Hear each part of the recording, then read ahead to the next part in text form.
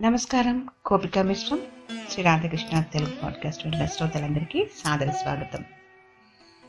ఇవాల్టి రోజు విశిష్టత గమనిస్తే సోమవారం, శ్రీ ప్లవనామ సంవత్సరం, ఉత్తరాయణం, శిశిర ఋతువు. ఈరోజు వైవస్వత మన్వాది. ఈరోజు ఆరోగ్య సప్తమి, విధాన సప్తమి, మాఘమాస శుక్లపక్ష సప్తమి తిథి రోజున సూర్యకిరణాలలో ఔషధి గుణాలు ఉంటాయి అని, శరీరానికి సూర్యకిరణాలు సోకటం వలన చర్మ వ్యాధులు, ఇతర వ్యాధులు త్వరగా నయమవుతాయనే నమ్మకంతో ఈ సప్తమి రోజున ఆరోగ్య సప్తమి అని పిలుస్తారు. భక్తులు ఈ రోజంతా ఉపవాసం ఉండి సూర్య భగవాను శ్రీ సూర్య పంజర స్తోత్రంతో అరుణం మహాసౌరం త్రిజ పారాయణ చేస్తూ సూర్య నమస్కారాలతో పూజిస్తారు. మరి ఈరోజు సూర్య జయంతి, రథ సప్తమి, అచల సప్తమి, విశోక సప్తమి వ్రతం కూడా ఆచరిస్తారు. సూర్య భగవానుడు కశ్యప ఋషికి అతిథి దంపతులకు మాఘమాస శుక్లపక్ష సప్తమి రోజు జన్మించాడు అని పురాణ వచనం. మహాభారత కథనం ప్రకారం సూర్య జయంతి మరుసటి రోజు భీష్మ అష్టమి తిథి రోజున భీష్మాచార్యుల వారు మోక్షం పొందారని కూడా కథనం వింటూ ఉంటాం.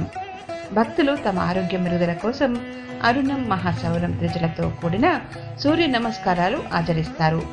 కోనార్క్ సూర్య దేవాలయంలోనూ, అరసవిల్లి సూర్యనారాయణమూర్తి దేవాలయంలో ఈరోజు ప్రత్యేక పూజలు నిర్వహిస్తారు.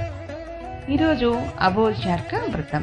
ఈరోజు భక్తులు తమ మానసిక ఆరోగ్యం కోసం, మానసిక ఒత్తిడిల నుంచి బయటపడడానికి రోజంతా ఉపవాసం ఉండి సూర్యచంద్రులను పూజిస్తారు. ఈరోజు నర్మదా జయంతి అని కూడా చెప్తుంటారు. మాఘమాస శుక్లపక్ష సప్తమి రోజు నర్మదా నది జన్మించిన రోజుని భక్తుల విశ్వాసం. జీవితంలో సుఖ సంతోషాలు, అష్ట ఐశ్వర్యాలు చేకూరుతాయనే నమ్మకంతో భక్తులు ఈ రోజు నర్మదా దేవిని పూజిస్తారు. మధ్యప్రదేశ్లోని అమరకంటక్ ప్రాంతంలో నర్మదా నది ఉద్భవించింది అని ఆ ప్రాంతంలో నర్మదా జయంతి ఉత్సవాలు ఘనంగా జరుగుతాయి. మాఘమాస సప్తమి సూర్య అనుగ్రహాన్ని పొందడానికి అనుకూలమైన రోజు. ఈరోజు రథ సప్తమి. ఎర్రని కాంతితో ప్రకాశించే సూర్యునికి అర్కపత్రాలు అంటే జిల్లేడు ఆకులు ప్రీతికరమైనవి. సూర్యుడు అమరులైన దేవతలను, మరణ స్వభావులైన మానవులను, మానవ లోకమాసులను, అమరమైన ప్రాణతత్వాన్ని, పంచభూతమయ శరీరాన్ని కూడా తమ తమ స్థితులలో ఉండేలా చేస్తారు. అటువంటి సూర్య భగవానుడు స్వర్ణ నిర్మితమైన రథాన్ని అధిష్ఠించి సకల లోకాలను పర్యవేక్షిస్తూ వాణిని తమ స్థితుల్లో నిలుపుతూ రక్షించాలన్న తలంపుతో వస్తాడు. సూర్యుని కాంతి ఉదయాన బంగారంలా కనిపిస్తుంది. అది అతని రథంగా భావన చేయబడుతుంది.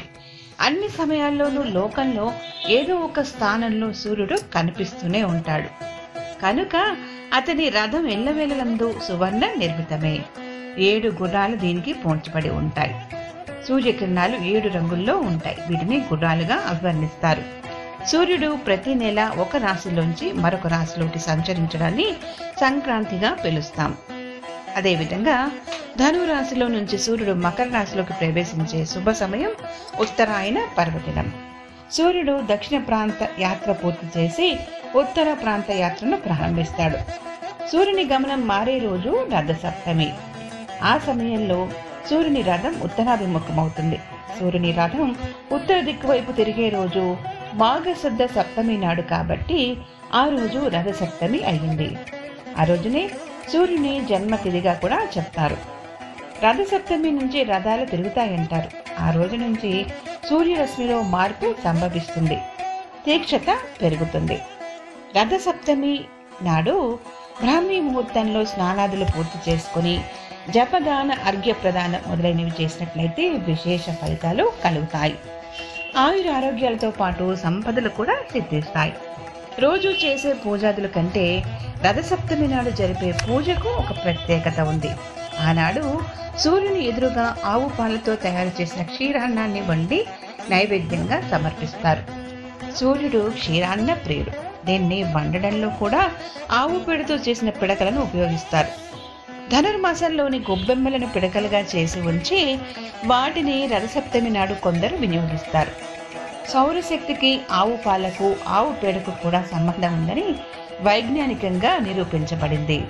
వాటిపై తయారు చేసిన క్షీరాన్నాన్ని చిక్కుడాకులలో వడ్డించి నివేదిస్తారు. నివేదన కూడా సూర్య భగవానునికే చేస్తారు. కొత్త పుల్లలతో చిక్కుడుకాయలను అందమైన రథంలా మార్చి అమర్చి గంధాన్ని ఉంచి సూర్యుని ఆవాహన చేసి షోడశోపచారాలతో పూజించుతారు. సౌరశక్తిని గ్రహించే ఆకులైన చిక్కుడాకులను ఈ విధంగా పూజలో వినియోగిస్తే అటువంటి శక్తి కలిగిన జిల్లేడాకులనే స్నానంలో ఉపయోగించుతారు. 7 జిల్లేడాకులను రేగి పండ్లను తలపైన, హృదయం పైన, భుజాలపైన ఉంచుకొని స్నానం ఆచరించడం శ్రేష్టం. రేగి పండ్లను సూర్యునికి ప్రతీకలుగా భావిస్తారు. జిల్లేడాకులు దొరకని పక్షంలో చిక్కుడాకులనైనా ఉపయోగించాలి. స్నానం చేసేటప్పుడు సప్త సప్త మహాసప్త సప్త ద్వీప వసుంధర సప్తార్క పర్ణమాదాయ సప్తమి రథ సప్తమి అని, యద్య జన్మ కృతం పాపం మయా సప్త సుజన్మసు తస్య రోగం చ శోకం చ సమస్తం హంతు సప్తమి అనే శ్లోకాలు మనం చెప్పుకోవాలి. సూర్యోపాసన శక్తివంతమైనదని కూడా మనకు ఆయా పురాణాల ద్వారా తెలుస్తుంది. దీనివల్ల శ్రీరాముడు రావణ సంహారం చేశాడు. యజ్ఞవల్క్యుడు శుక్ల యజుర్వేదాన్ని పొందాడు. ఆంజనేయుడు వేద విధుడైనాడు. ధర్మరాజు అక్షయ పాత్రను పొందాడు. సత్రాజిత్తుకు శమంతకమని సూర్యోపాసన వల్లే లభించింది. ఇంతటి ప్రశస్తమైన రథసప్తమిని భక్తి ప్రపత్తులతో ఆచరించడం పుణ్యప్రదం. కొత్తగా నోములు పట్టదలిచిన వారు ఈ రోజున పట్టవచ్చు. రథసప్తమి ప్రశస్తిని తెలిపే కథ ఒకటుంది. పూర్వం కాంబోజ దేశంలో యువవర్మ అనే రాజు ఉండేవాడు. ఆయనకు వార్ధక్యంలో సర్వవ్యాధి పీడితుడైన ఒక కొడుకు పుట్టాడు. రాజు పండితుల్ని పిలిచి దీనికి కారణమేమిటని అడిగాడు. ఆ పిల్లవాడు పూర్వజన్మలో పరమ లోభి అయిన వర్తకుడని చెప్పారు. పూర్వజన్మలో అశేషమైన సంపదలను కలిగి ఉండి కూడా దాన ధర్మాలు చేయని కారణంగా వ్యాధి పీడితుడై జన్మించాడని చెబుతారు. దానికి నివారణ ఏమిటని రాజు అడిగాడు. ఏ వ్రత దర్శనంతో అఖండ వైభవం కలిగిందో ఆ వ్రతాన్ని చేసి వ్రతానుష్ఠాన కాలంలో 16 మహాదానాలు చేస్తే జాడ్యం పోతుంది. ఈ రథసప్తమి వ్రతాన్ని ఎవరు భక్తి శ్రద్ధలతో ఆచరిస్తారో వారు చక్రవర్తిత్వాన్ని పొందుతారు అని పండితులు పేర్కొని ఆ వ్రత విధానాన్ని వివరించారు. దాని ప్రకారం రథసప్తమికి ముందు రోజు ఉదయమే నువ్వుల పిండితో శుద్ధమైన నీటితో స్నానం చేసి సూర్యాలయానికి వెళ్లి భక్తిపూర్వకంగా నమస్కరించి పుష్ప ధూప దీపాలతో అర్చించాలి. ఇక్కడ రాజు భోగభాగ్యాలతో తులతూగుతున్నాడు కాబట్టి గుర్రాన్ని, రథాన్ని, సూతుణ్ణి బంగారంతో కానీ వెండితో కానీ తయారు చేయించాలని అన్నారు.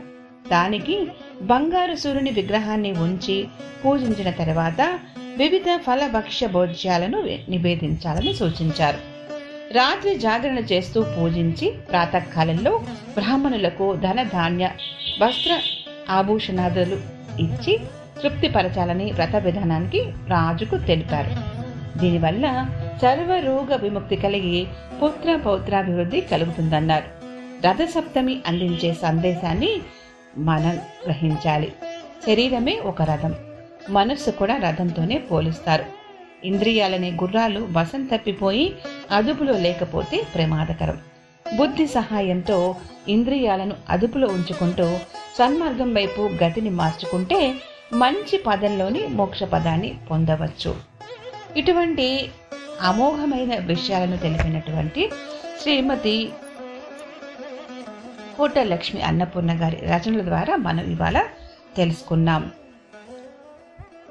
ఇటువంటి అమోఘమైన విషయాలను గురించి మనం పరిశీలిస్తూ తెలుసుకోవడమే కాకుండా మరికొంతమందికి మన మిత్రులకు, సహచరులకు దీన్ని వినిపిస్తూ ఉండాలి. మీరందరూ కూడా ఇలాగే వినిపిస్తూ ఉంటారని ఆశిస్తూ రథసప్తమి శుభాకాంక్షలు మరొకసారి తెలియజేస్తూ ఈ ఎపిసోడ్స్ అన్నిటినీ కూడా మీరు వెబ్సైట్ ద్వారా కూడా వినవచ్చు. www.gopikamisram.com అనే వెబ్సైట్ ద్వారా ఈ కథనాలన్నీ మీరు మరొకసారి వినడానికి ప్రయత్నించండి. ధన్యవాదాలు. నమస్కారం.